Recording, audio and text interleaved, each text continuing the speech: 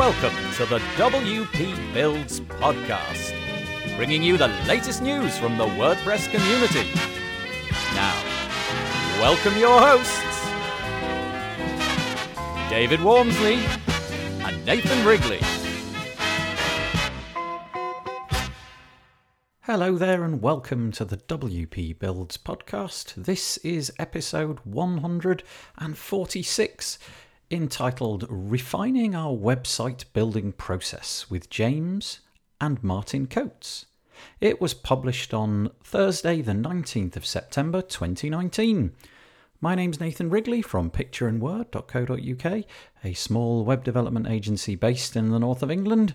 And just before we begin, I've got a few links I'd like you to follow. Please head over to the wpbuilds.com website, and over there you're going to find a whole bunch of links in the menu at the top. But the first link I'd like to mention is the subscribe link. It's wpbuilds.com/subscribe. If you head over there, you can join our mailing list. Got two mailing lists, one just to inform you about this podcast coming out, and the other one about deal alerts that are coming up. And there's also links on there so that you can subscribe to us on your favourite podcast player. Join our Facebook group of over 2,200 WordPressers, all being incredibly polite and helpful, I have to say. And there's things like links to our YouTube channel and Twitter feed and all that stuff as well. The other link I'd like to mention is wpbuilds.com/deals. It's a bit like Black Friday, but every day of the week. We've got a whole bunch of deals on there. If you head over there, if you're in the market for some WordPress plugin or theme or service, head over there, because you never know, you might find a coupon code to get yourself some significant discount. People are making use of those every day, I think, so that's absolutely fabulous. And thanks to all the people who've contributed those coupon codes for their product. I'm sure our community are very appreciative.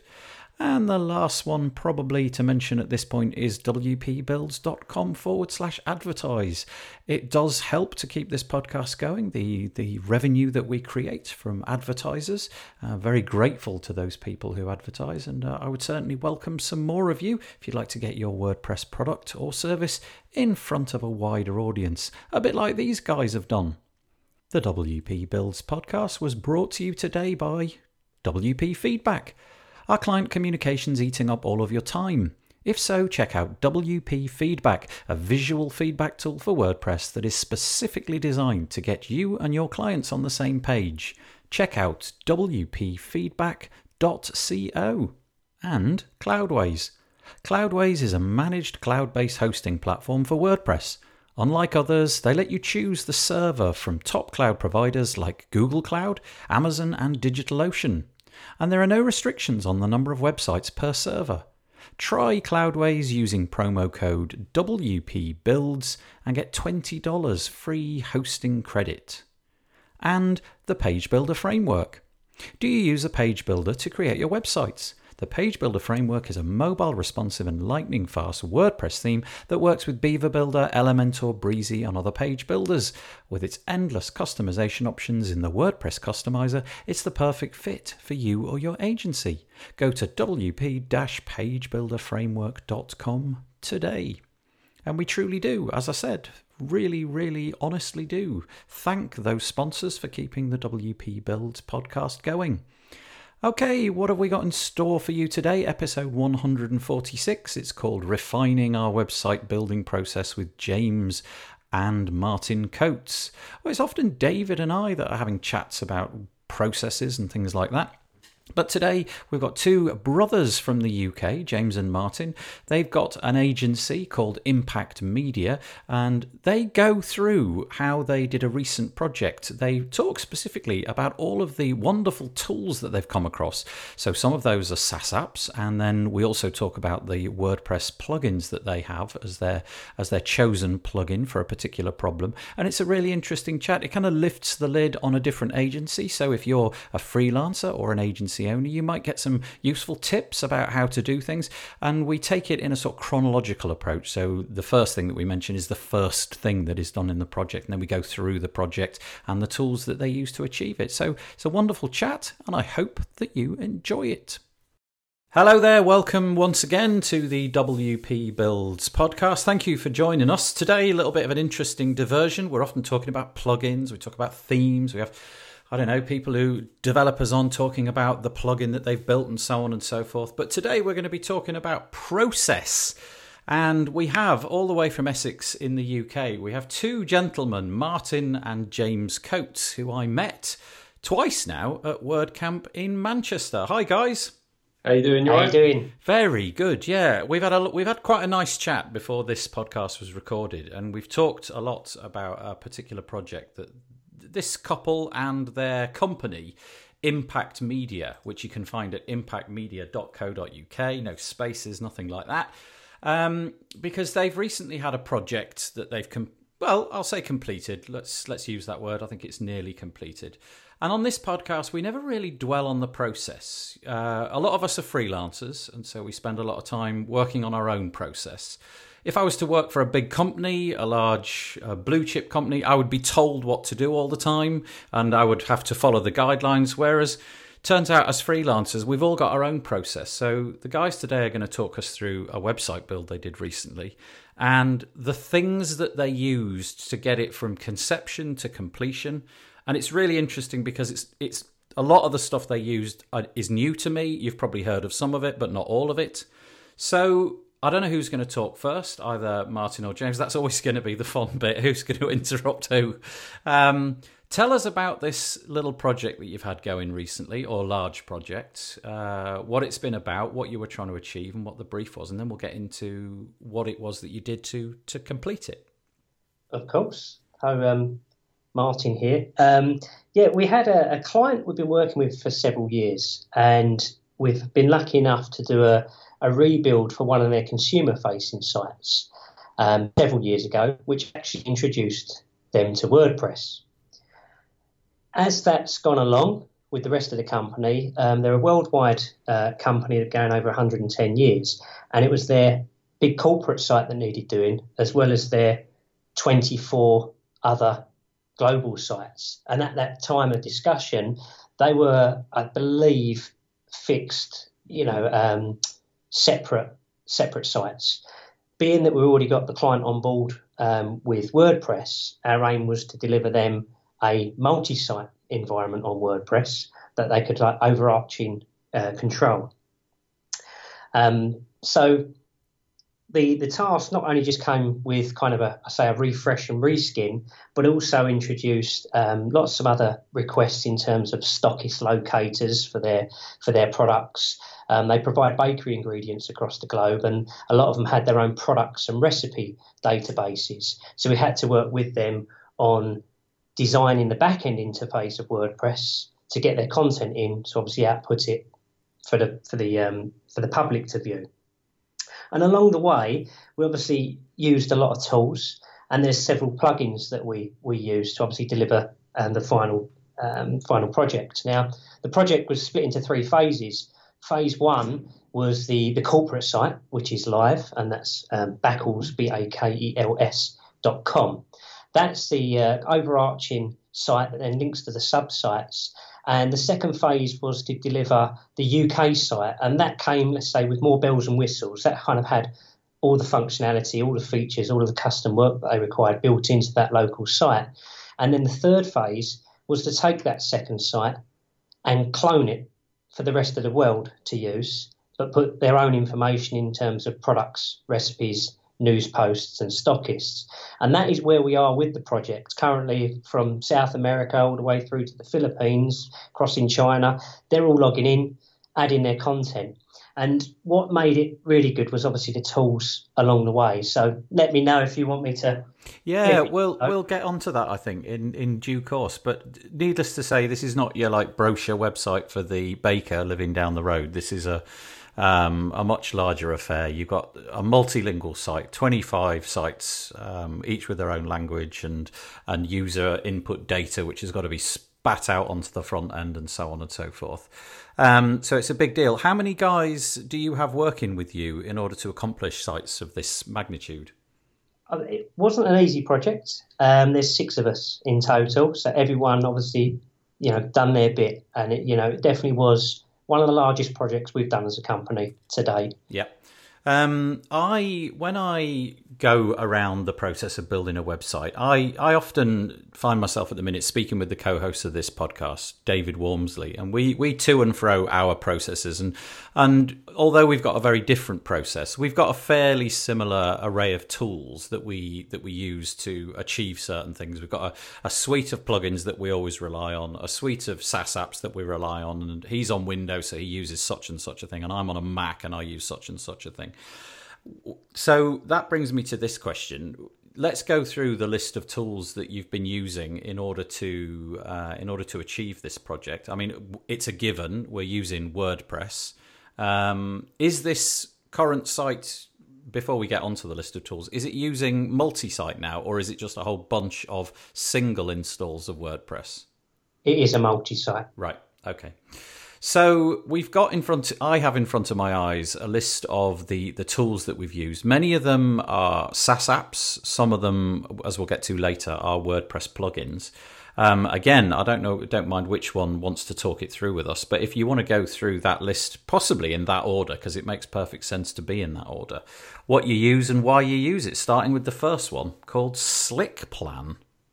Yeah, also, to be honest, SlickPlan is we use it for collecting content from the client. So we've been in the scenario in the past, we're creating Word docs and files, and and we're doing everything through email.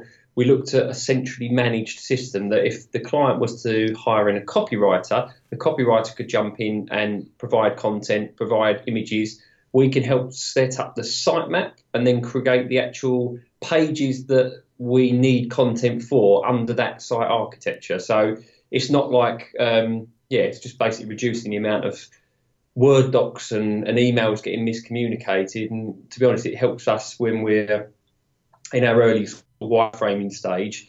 We tend to sort of work out a content outline, and we help to inform the client what they should be using on the site, if they need tabbed areas, if they need this amount of text, etc. So after the wireframe has been signed up and we know this page might have this amount of number of words on it, or it's got a slider, it's got a paragraph there, we can actually input that the field into SlickPlan to say that we need 100 words for this, we need a photo for here, and really SlickPlan is used to just allow the client really to log in and provide the information, and it's very skin and bones as well. It's not overly complicated to use, and as I say, from the not been using it too long, but in the last sort of 18 months, clients have been using that and seem to get on it relatively well. Yeah, I've never heard of this one. I've tried a myriad different number of ways of getting this sort of thing done, from designing the wireframe, which I tend to do a little bit less than I ever used to, and then sending it off, and then they would criticize it, and then I'd do it again and then send it off, and they'd criticize it, and then you know what I mean, it's that back and forward with email. So the idea of this is it's one tool which you now favor, and it's sitemap building. I'm just reading off their website at the moment. Content planning, diagram making, and you can do mock-ups as well. But the best part of this is because you've got a team, 6 of you plus presumably copywriters coming out of your, the wazoo, and graphic designers and what have you. They can all be given credentials and log into this one system, just to give you an idea of what the site will look like before you actually start doing any real work on it. In terms of content planning, I believe the guys here, the devs, there is a plugin so you can actually import that into your WordPress install out the box, just to make life a little bit easier rather than a copy and paste or an import exercise. Yeah. Was there any tool that you used previously that you fell out of love with? I can't remember off the top of my head whether it was called SiteTrio. It was. We've used Gather Content in the past. Yeah, Gather Content. But I think it's Gather Content was a lovely system as well. It all depends on the type of clients and their expertise in it. It sometimes needs to kick off and a bit of onboard training, like with some of the other tools that we mentioned later. But once they got the know-how, it's fine. But in some cases at that time, I think this is going back a few years ago now, it was like Word doc days, sending it in because that was easier. But you find things get missed off, and this is where this becomes much more managed, and then you can lock it down and sign it off. Are you going to be sticking with this tool? We've got no plans to move on to another one at this moment in time, unless James has any. Yeah, I like new and shiny. So yes, that's the problem, isn't it? Me too. well, SlickPlan originally was literally just used for creating site trees and site maps. So that's all we used it for, and we used Gather content after SlickPlan. It was only when we developed this as you can add content to it now, it just seemed that we didn't need Gather content anymore. And it's, it was like any business, you want to reduce your sort of monthly overheads, and it was probably a monthly subscription Gather content. So if you've got a plugin or an app that does two things, it made sense just to sort of stick with SlickPlan. Well, also you've got to think of the client, because you don't want them logging into so many different systems with different login access, because then it will cheese them off as well. Yeah, I was wondering about that, because we are going to go through like a fairly small laundry list of plugins, and I was wondering about the sort of burden of kind of logging into this, and then a couple of weeks later, okay, we've finished that stage. Here's the next thing, and here's the next. But presumably, again, like everything, if you write it all down and make it a process, those emails can be sent out fairly trivially. So we're happy with this one. We like SlickPlan. I've never used it, so I can't speak about what I think of it, but you guys seem to like it, so I'll take that as a good one. So in the initial phase, the wireframing and gathering little bits of content from the client, SlickPlan is your go-to. And then the next one on the list is probably something that most of us will touch at some point, whether that's us in-house doing it or getting somebody else to do it. It's making designs and so on. And your favoured weapon of choice for that, well, the first one you've got mentioned is sketchapp.com, which probably most of us just know as Sketch. Why that one? Why not Photoshop? We used to. I'm a proper advocate of Photoshop and have been for many years. That's where I started sort of visual sort of years and years ago. And it was just always having a large PSD file. We had multiple sort of artboards. Like we've got, a folder of, say, 30 different pages, 30 different PSDs. Whereas when we got introduced to Sketch, you've got one file. You can have mobile view, tablet view, you can have desktop view, you can have each of the pages running side by side. You can share symbols as assets. It saved a hell of a lot of time. And with Photoshop, we just found the actual process to be quite slow.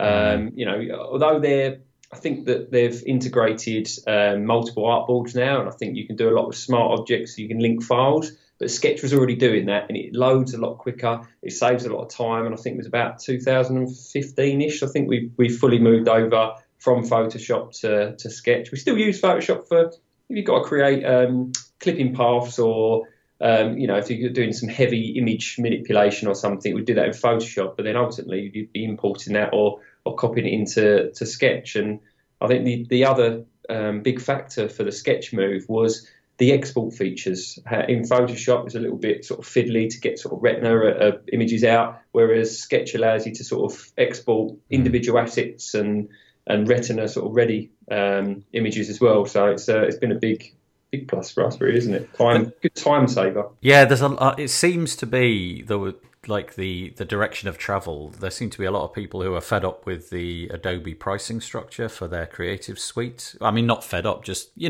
when there's an alternative like Sketch, which is super affordable, and so many people seem to be adopting it. It seems like a bit of a no-brainer. I have it. I confess I'm no expert with it. This is not my area of expertise at all, design.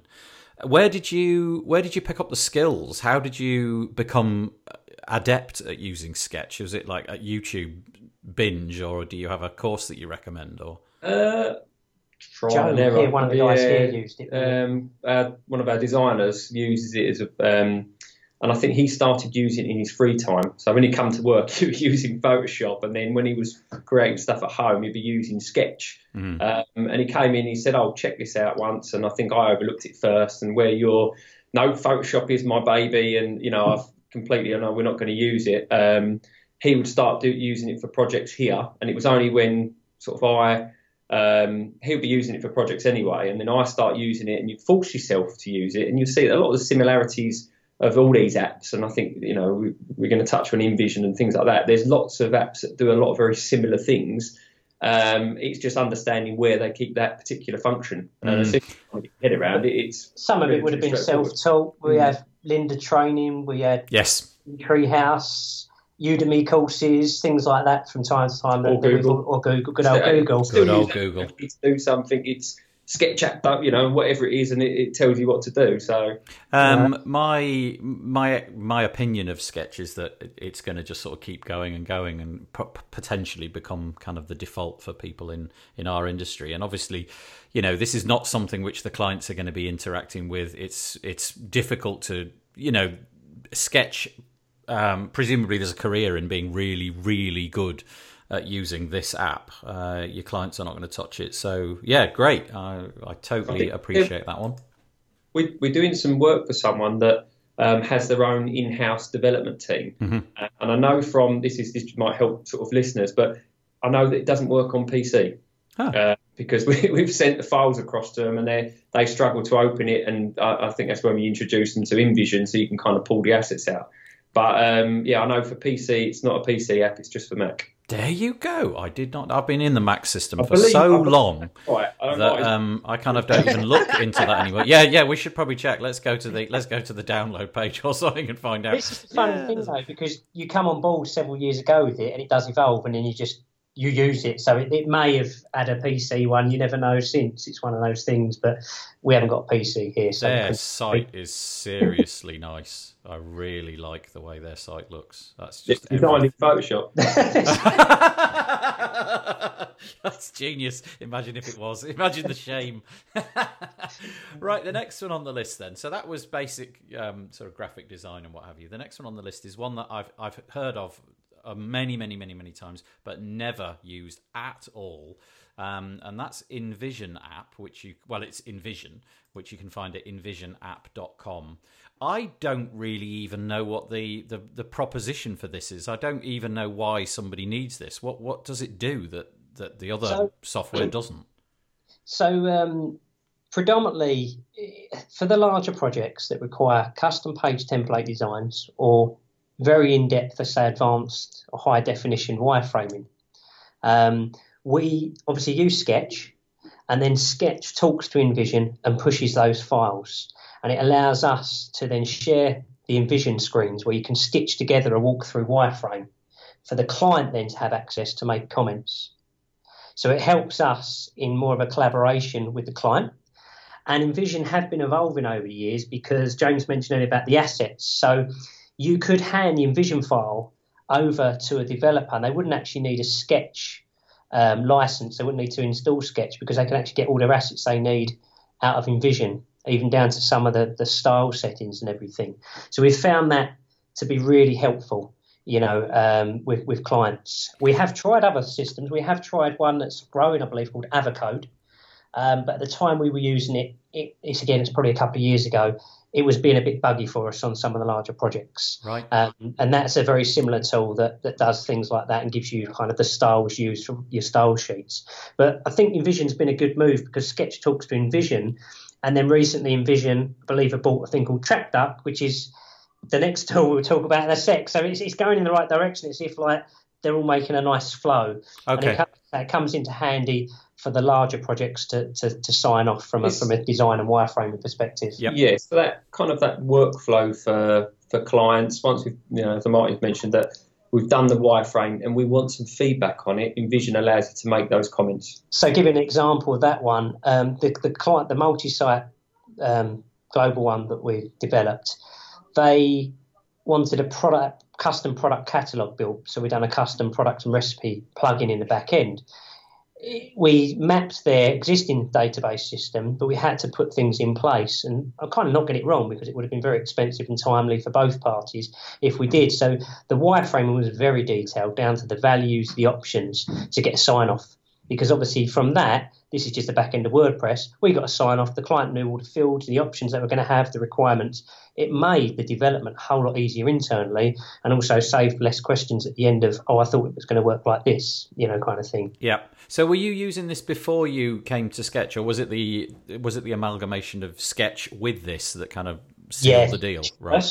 Sketch first. We were using Photoshop, but from the reason that Sketch and InVision work so well together is through Photoshop we're exporting or saving sort of JPEG layouts of the individual pages, then uploading all the pages to InVision and then putting them into the order that you wanted to allow the client to walk them through. Right, now, more work. Pardon? More work, stuff to do. Yeah. Sketch actually allows you to sort of automatically send you don't even need to export the pages. It automatically talks to InVision and puts the page together for you. So when you're doing revisions, it also sends that automatically and then creates a little history afterwards as well. Okay. If none of this is making sense to you, apologies, but if that makes perfect sense to you and yet you don't know how to do it, check in the show notes, and I'm sure these guys will get in the Facebook group and make the connection with you and give you some information about how to connect Sketch with InVision if you want to, if you want to demonstrate to your clients through the InVision app. There's a plugin called Craft. By InVision as well. Okay. Yeah, well, that's what allows you to collect Sketch to InVision. Okay, great, good stuff. Okay, never use that one. Me being me, just one person, I tend to make the layouts, and I'm quite happy to make those modifications. But then we move on to... So, okay, we've built the wireframe, we've done things in Sketch, we've shown it all with the syncing through Craft with InVision. We've got like a nice a mock-up. It's got all of the bells and whistles. We know what we're doing. And now we move on to something called TrackDoc, which I've never heard of before. What on earth is TrackDoc? So after the sign-off of the visuals, it's obviously down to development. We haven't put any kind of internal tools for development and code and whatsoever, but it's when it gets to the point on the staging server, ready for sign-off.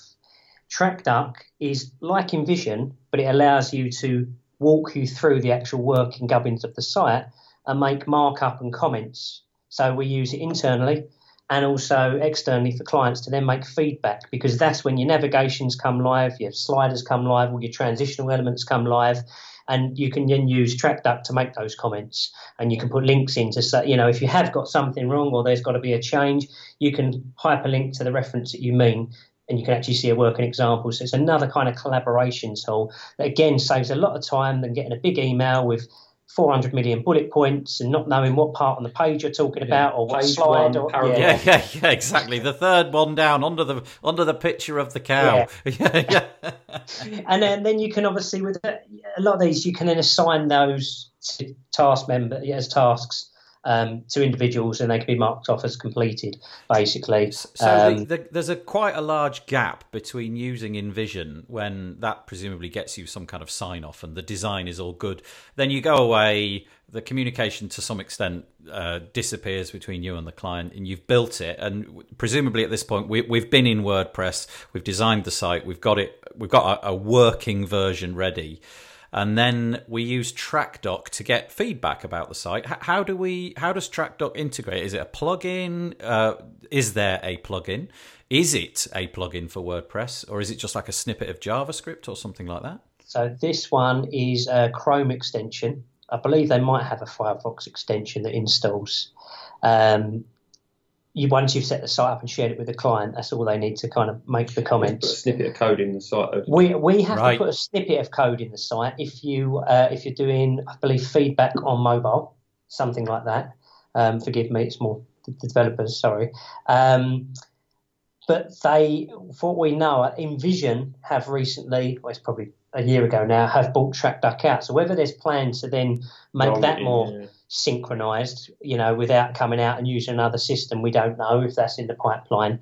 But as I say, I'm not sure if there's a WordPress plugin on it for TrackDoc. I know there is a snippet of code for one project. So if I'm a client and I visit this site, and you've obviously instructed me, go and install this in your Chrome browser and go to the website, what does that allow me to do? Can I literally click on parts of the site and then make commentary on that? Like, okay, I don't like that font on the heading of that page. The red here is not the red I'm after. I want something slightly darker, and so on and so forth.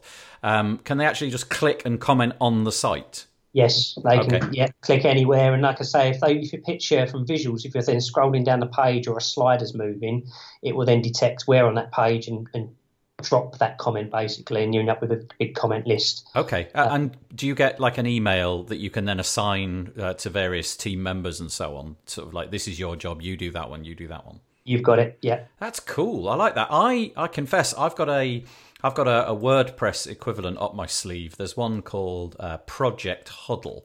projecthuddle.io, which I'm sure quite a few of our listeners have heard of. So very similar. You install a WordPress plugin inside of your main website. So in my case, it might be wpbuilds.com.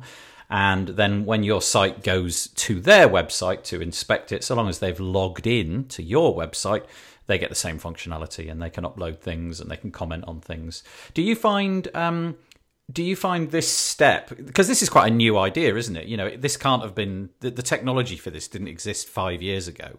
Have you been inundated with like meaningless comments that really were best kept to themselves, or do the clients use it frugally and give you decent feedback, or was it? It depends on if the advantage we like with these. Obviously, it's nice always talking to client or for feedback.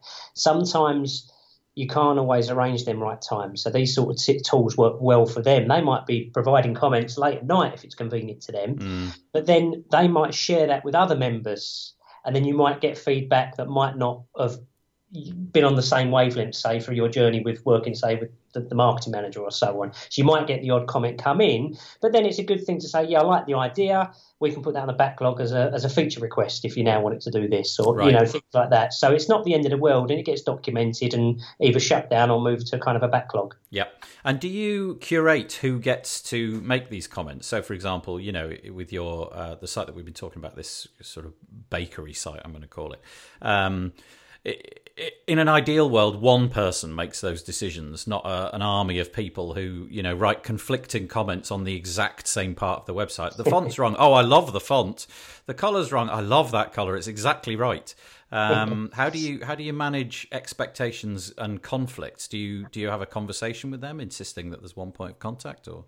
Yeah. So with this particular project, our main point of contact was the UK marketing manager. He then liaise with other parties, but he was our main contact. And obviously since the launch of all the other sites, he's still liaising with those, and it's worked very well because we can just get one big list of things or feedback in one setting, rather, like you say, than people saying the same thing over and over again. Yeah.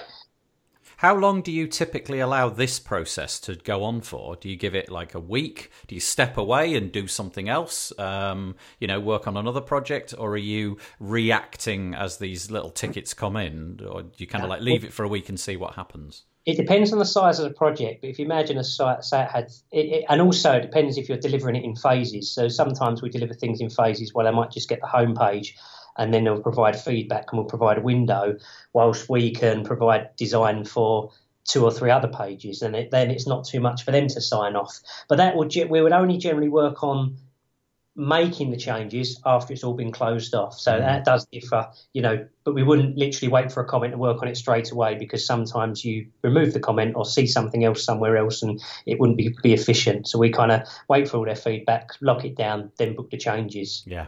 It's interesting, although we've got a very different process and a very different set of tools, deep down we've got the same idea. We want things to work smoothly, and we've obviously stumbled across a way of doing it. You're going to stick with TrackDoc?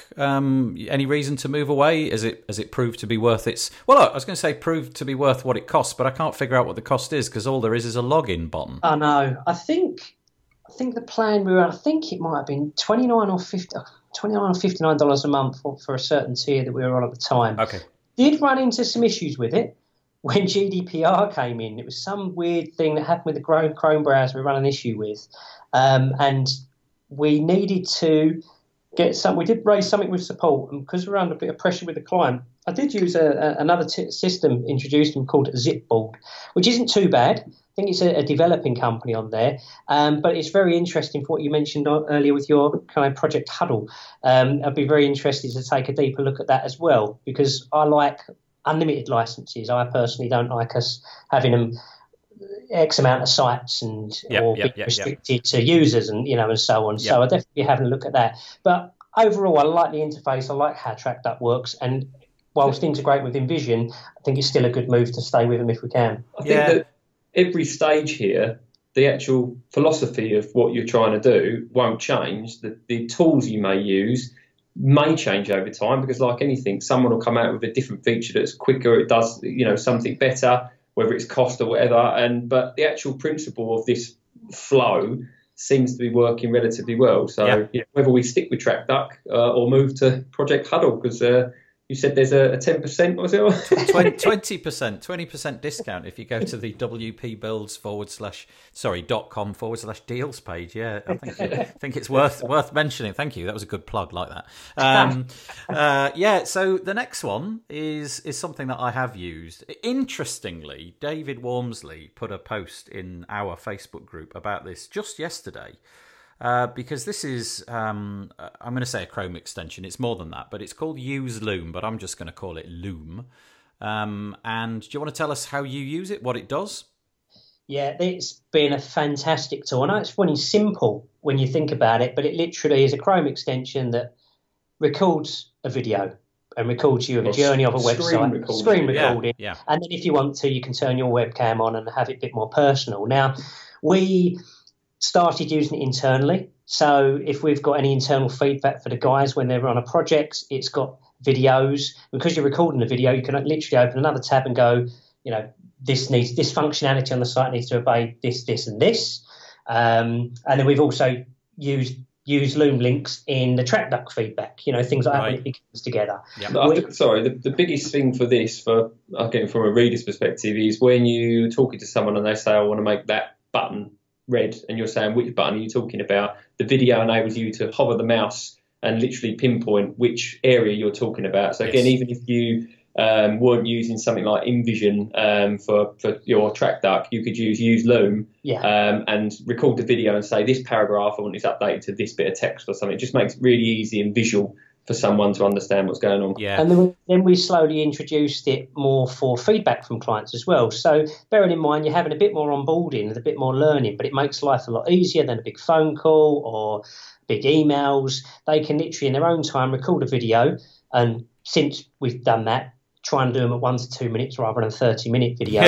You live and learn. And it's just become easier, or they might have an idea. If you think of scoping out a new project or they've got an idea for a new feature, they can literally record a video in their own time, show them what they need, send it over to you. We can watch it, our devs can watch it, everyone can watch it and get an understanding.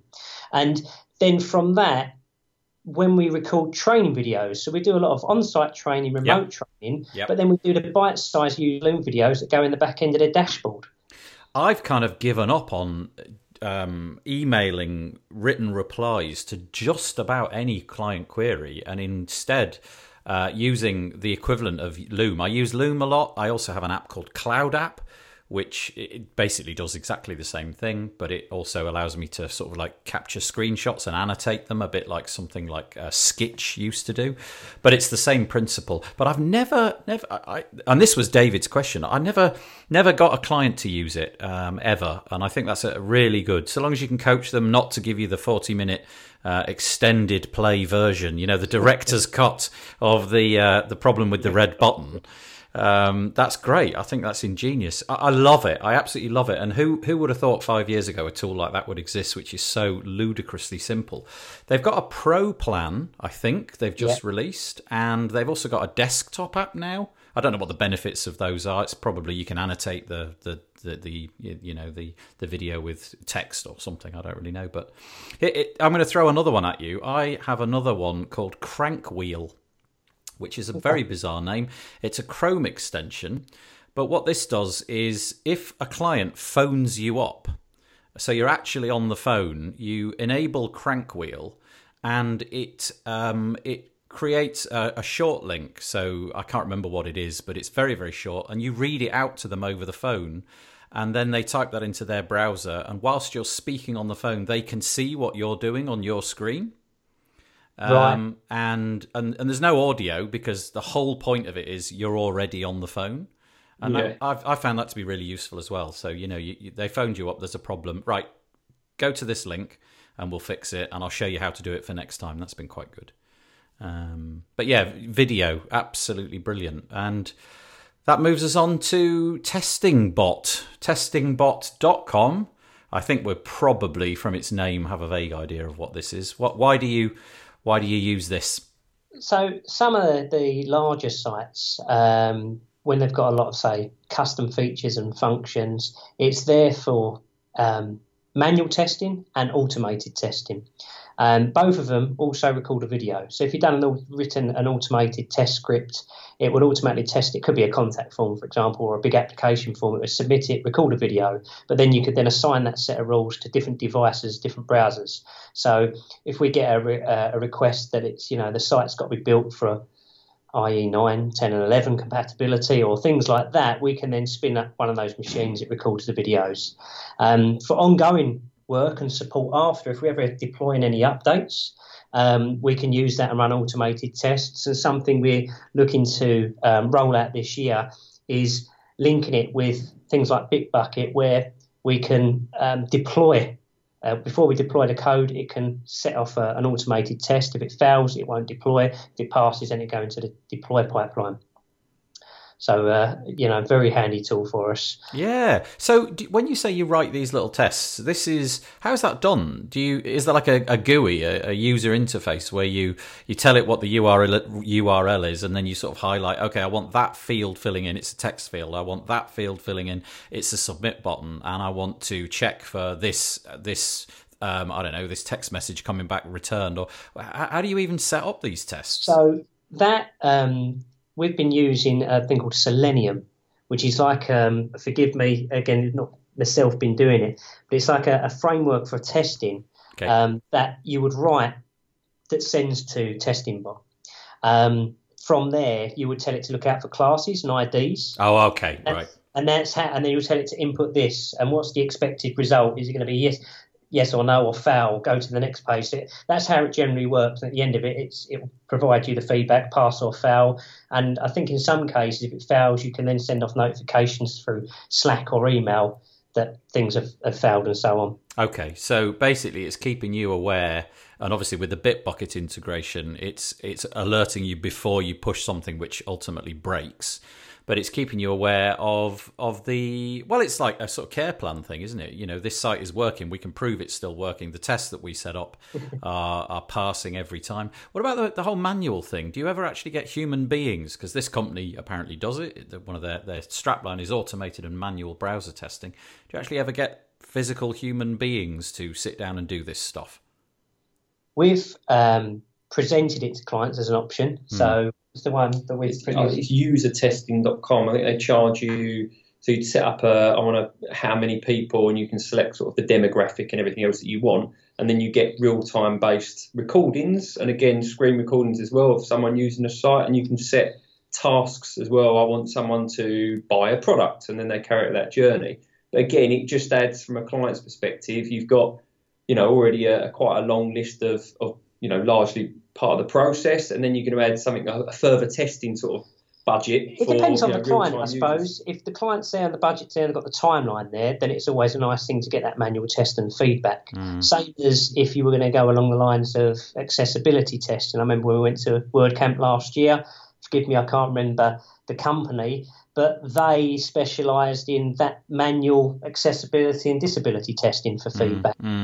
If you've got the client and the requirements in there and the budget, then the more testing, the merrier, because you can never test enough. Well, we said the dream site earlier was, you'd have everything in the process. You'd have copywriters and photographers and videographers, but you've the client timeline budget, and you've always got, fighting somewhere. Yeah, and this is one of those things where it nice to have it, but not necessarily essential. I do like it. It's if you're an enterprise client and you've paid really good money for your site to be built, this stuff I think would be de rigueur. You're not going to miss out on this, and the whole manual thing and listening to what somebody says and watching the flow of the cart, because people skipping their shopping cart and leaving it and abandoning it, that could be costing you millions if somebody simply doesn't understand what to do next. And also it gives you, I suppose, as a website, the nice kickback of this is you also as a web designer and a developer get a bit of information about, okay, next time we'll do it that way first. We didn't do that as well as we could have done. Fascinating. So another tool might throw in there that's more of a post-launch tool that we didn't put in is Hotjar, that you might have heard of. Yes, indeed, for heat maps. big time for recording, heat maps and videos of what the users are doing and so on, and you can tag it specially and stuff like that. Have you ever watched those actually happening live? It's curious watching it, isn't it? It's really. I feel a bit weird watching people on websites as they're browsing around and seeing what they're doing.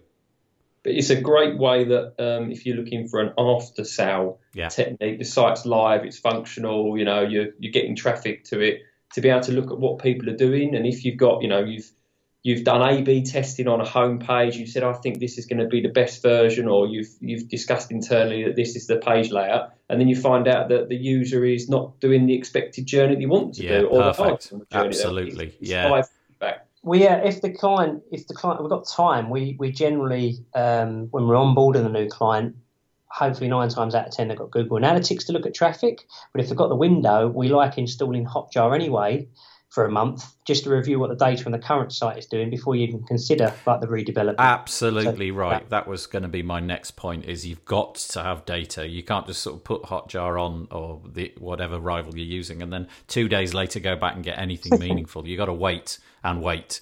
And then actually, it is amazing how quickly it comes in, and suddenly the whole screen's red, and you think, oh, God, they don't know what they're doing. The whole screen is red. Brilliant suggestion. There's just been a product out on one of the sort of website deal sites called Cux, CUX.io, which does a very similar thing. Maybe that's one to check out as well. And then the final one on the list of software as a service or apps to use is Bitbucket. I don't suppose we need to dwell on that too much. It's version control and sort of a repository for things. Anything particular about that you'd like to talk about? Obviously, we probably use it like everyone else. We've obviously keep versions of the code. Just a thing this year, like we're looking to deploy like more the pipeline for, rather than a straight deploy. We're going to link into review code, because we are working with more third parties. They might be committing code for code reviews, and that's where looking to integrate this with this testing bot as well. Oh, I see. So it knows, don't commit because it's failed. Yeah, that is a really nice step, actually. I think that's really ingenious. And then we've got, we're going to change tack completely, and now we're changing to WordPress itself, and we're talking about plugins that we've used. And you've got a list of, what have we got? 2, 3, 4, 5 or 6 WordPress plugins that you've used that you like. This project needed. What are the ones that you're going to mention? So one of the requirements here for the 25 websites is it needed to be multilingual. We had to do 13 languages in the end, which the client got translated, and WPML was our plugin of choice. Moreover, compatibility with other plugins at the time of it could have been Gravity Forms and so on, because I know there's some other great plugins out there, but it's been a fantastic plugin for us. Helped us obviously a lot with the translations. One of the biggest things with this particular project that we worked on, this phase 2, phase 3 approach I mentioned, the phase 2 was like, let's say, the King Ding setup, and we managed to get it translated from English into another 12 languages, taking it to 13. And then the aim of that was then to deploy it for the rest of the world, which goes on to how we cloned it. Yep. And that's NS Cloner that we found to be a fantastic plugin that allowed us to literally clone the site we wanted, set up the obviously URLs, it does the URL rewrites itself, and manage to deploy it a lot quicker in a multi-site environment. Yeah, I mean, I confess I've never even heard of this one, NS Cloner. So it's it's wp.org/plugins ns-cloner-site-copier. Cool. I mean, I know that like cloning, there's a million ways of doing this, from the command line right through to probably 100 different plugins. This one, never seen before, but I know it's hard to do the whole like sucking out a multi-site site individually, and a lot of plugins simply don't do that. And you've been happy, no fails, no gotchas. Absolutely fantastic, and the reason we used that is because the direction of the requirements slightly changed from where we were going to slowly release, say, 5 websites for the rest of the world over a certain period. The requirement changed to actually deploy all their sites at the same time to give them a window to populate their products, recipes, news, and so on. So that's when it was kind of like, okay, let's, we'll take this on. Never, personally never done it before at that, that scale. Found the plugin, managed to clone it 23 times, and everyone's been fine logging in, putting their content in, Very nice. In a quick time frame as well. Yeah, headache gone, and free, presumably, if it's on the WordPress.org repo. Yeah, we did use the paid one, but in all honesty, we didn't actually use the features. Still, good to give Never Settle, who looks like the developer for this, the cache, I suppose, just to keep that stuff going, because it's great. Never used it, never heard of it, but I'm glad to have come across a new one, because it's always nice to have a few up your sleeve. And then the next one, we all know, we've all heard of this one, Gravity Forms. Any reason that one over another one? Is there some connection between that and WPML or compatibility that works? Yeah, a bit of WPML at the time, and I think we had tried Contact Form 7 and other ones in the past. What took us several years ago was we ended up using Gravity Forms for a very complex application process for a company, and we loved all its features. We train clients on it, and it's just become easier. Yeah. I know there's lots out there. They will have their pros and cons, but it went into it, with their application forms, their contact forms and everything. And it's, the client was also used to it, using from their existing consumer-facing site. So you're using Gravity Forms to get the data from the clients, are you? So this information that they're putting in is going through a Gravity Form? So for the client, Gravity Forms would have gone in. They've got a vacancy module in there, and then the submission of the application would have used Gravity Forms. Okay. Yeah, there's a whole heap of obvious options. You've got WP Forms and Ninja Forms and Formidable and all of that kind of stuff. But I think you're right. If one works and you've got no problems with it, use it, stick with it, learn it, make understand it truly very well. And then this one's nice. Presumably this is for the benefit of the client, not so much you. WP 101, which is a suite of training videos that you can drop in and the client can watch.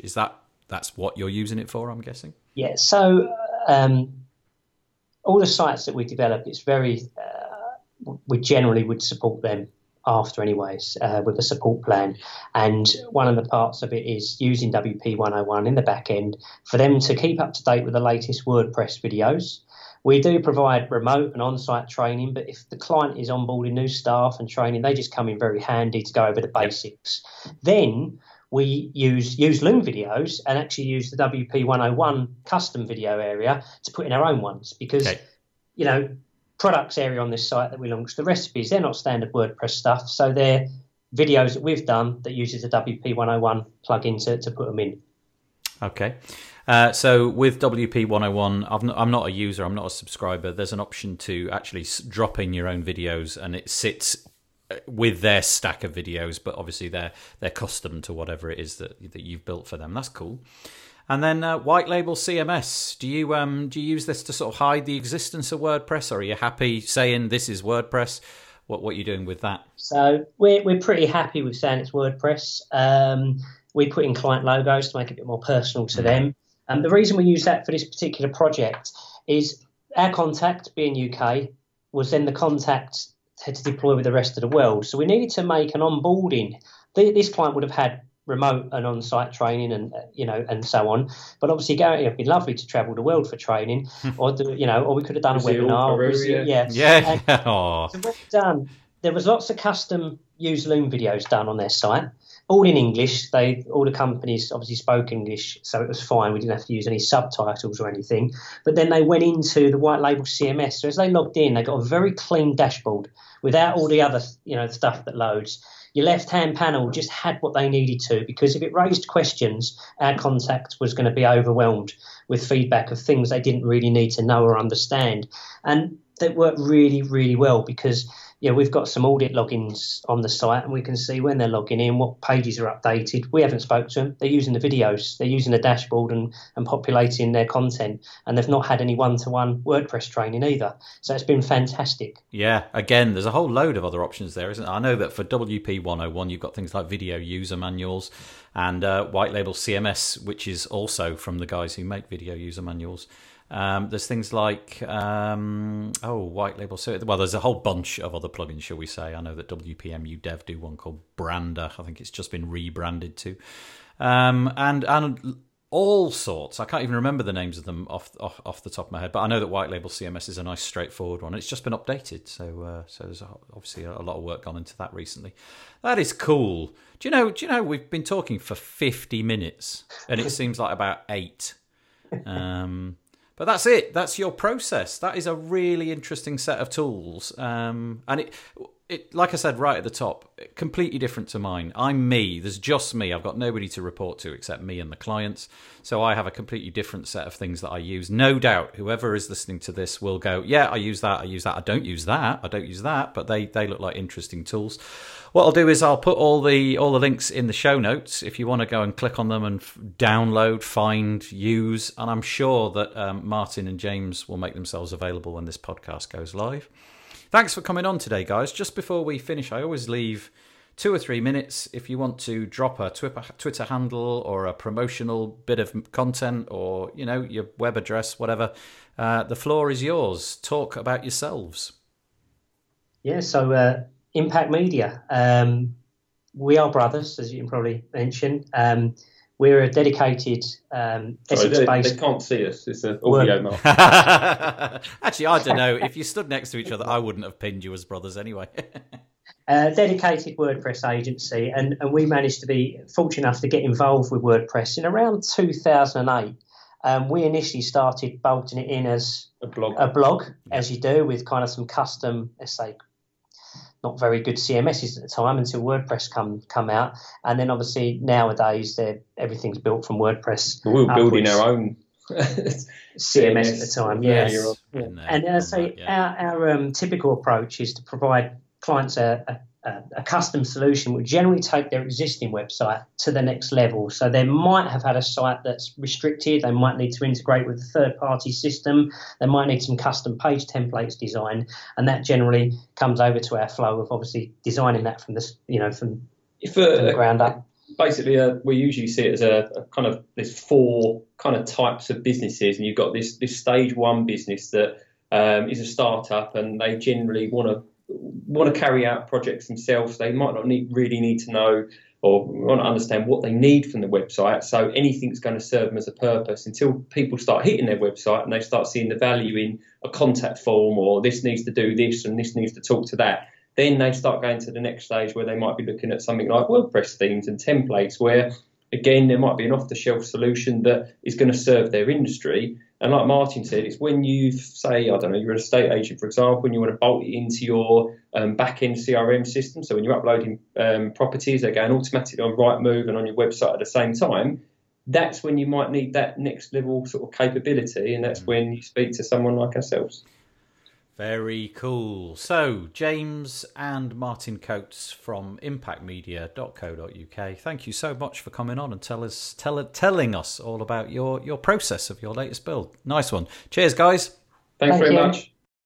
Well, I hope you enjoyed that. That was certainly refreshing. It was very nice to chat through these problems and solutions, I may add, with somebody other than David. So, yeah, really nice to chat to James and Martin Coates. I don't know how it is that they managed to be brothers and work together and still be friendly, but they seem to manage it well enough. Hopefully you got some useful tips in there. Perhaps you've written down some new tools.